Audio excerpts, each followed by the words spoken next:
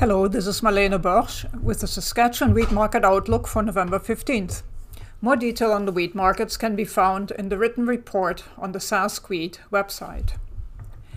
Wheat markets were all significantly higher at the close of the week last Friday, but especially spring wheat is showing some weakness today. Here's a closer look at Friday's futures. D21 contract Chicago winter wheat closed at $8.17, up 50 cents on the week. D21 contract Kansas hardware winter wheat closed at $8.33, up 54 cents on the week. And December Minneapolis hard red spring wheat closed at $10.50, up 40 cents on the week. However, this Monday morning, spring wheat futures are down, with December Minneapolis currently off just under 30 cents per bushel. Here's what happened in the cash markets last week. There actually were few significant trades during the week, as the industry wanted to see the WASDE report before committing more purchases. In actual trades, Tunisia bought 100,000 tons for these through Jan at $380 to $385.60 per metric ton. The Philippines bought 2 cargoes of Australian feed wheat at around $365 US per ton, and they remain open for the Jan through Feb positions as well. Bangladesh returns November 22nd for 50,000 tons, and we still have no results from Tuesday's UN tender for Ethiopia of 110,000 tons. Net US sales of 286,000 tons for 2021 were down 29% from the previous week and down from the prior 4-week average. To continue, here are some of last week's major news in the wheat markets by major origin of wheat. We are starting with Canada. The USDA decreased US wheat imports by 10 million bushel in their report. The decrease came from a 5 million bushel reduction each to spring wheat and durum imports from Canada. Weekly Canadian exports for week 14. They were small at 130,000 tons for a season total of 3.4 million tons. This is just 60% of last year's export number. Durum.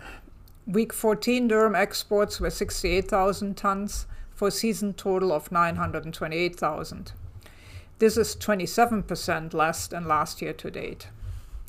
While durum is clearly tight in Italy and France, durum prices in northern Italy stayed the same last week at 543 euros per ton.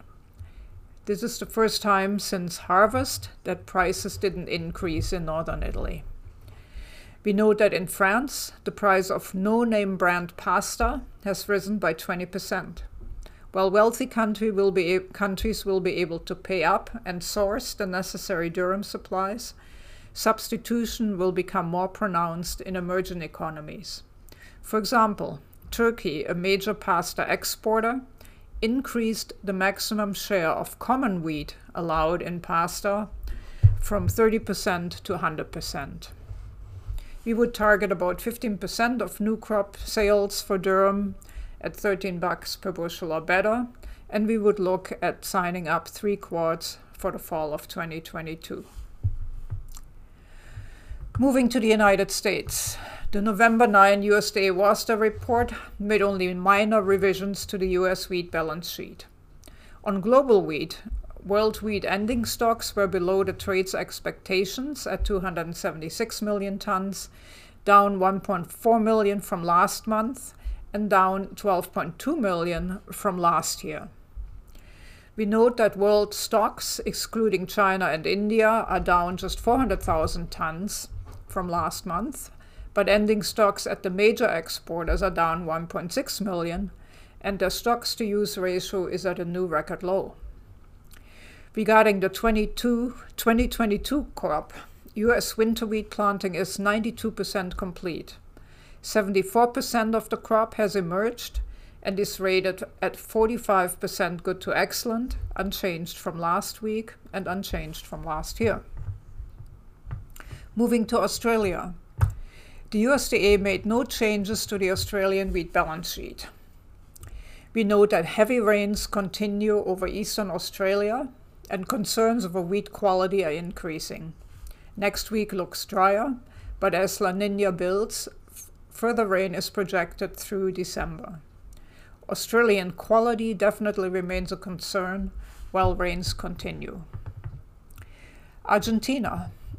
The Buenos Aires Grain Exchange put the Argentine harvest at 12% complete, compared to 16% last year and a 13% average.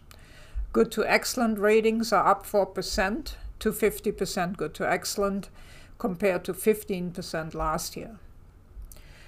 It's also time to update the Argentine GM wheat discussion. We are told that last Friday, a government agency in Brazil approved the import of flour made from GM wheat, but it did not approve the import of GM wheat itself. Arbitrigo, Brazilian's flour millers association, wants the president to step in, and they are taking legal advice regarding the decision.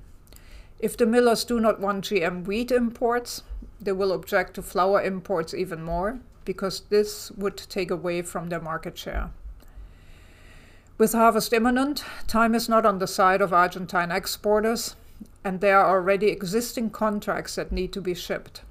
Many Argentine wheat importers around the world will be watching closely how this one develops. Moving on to the EU. Matif wheat rose another €6 per ton last week to a record high €300.50 per ton before easing into the close. Today, Algeria announced a snap tender, and this caught the trade's attention not only because the insect damage was raised to 1%, thus allowing Black Sea wheat in, but also because the test weight of 77 kilograms minimum effectively excluded French wheat, and this pushed Matif wheat lower today.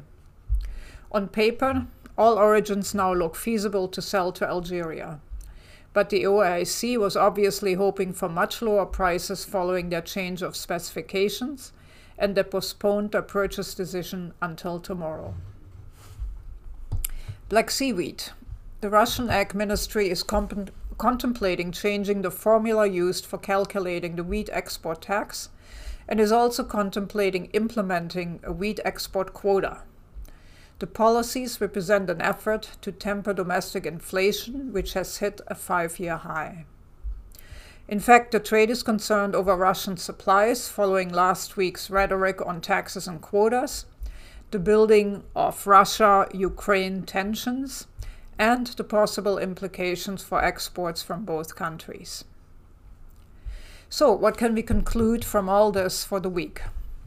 Well, we think there are 3 potentially significant concerns regarding world wheat trade. A, Australian wheat quality has some question marks. B, the wider implications of the GM wheat standoff between Argentina and Brazil. And C, the new threat of conflict on the Ukrainian-Russian border. None of these look to bring wheat prices lower or increase the availability of wheat to importers. We think there's little to stop wheat going higher for the short term. Importantly, wheat still remains good value compared to corn in poultry rations, and Australian quality remains a big concern while rains continue.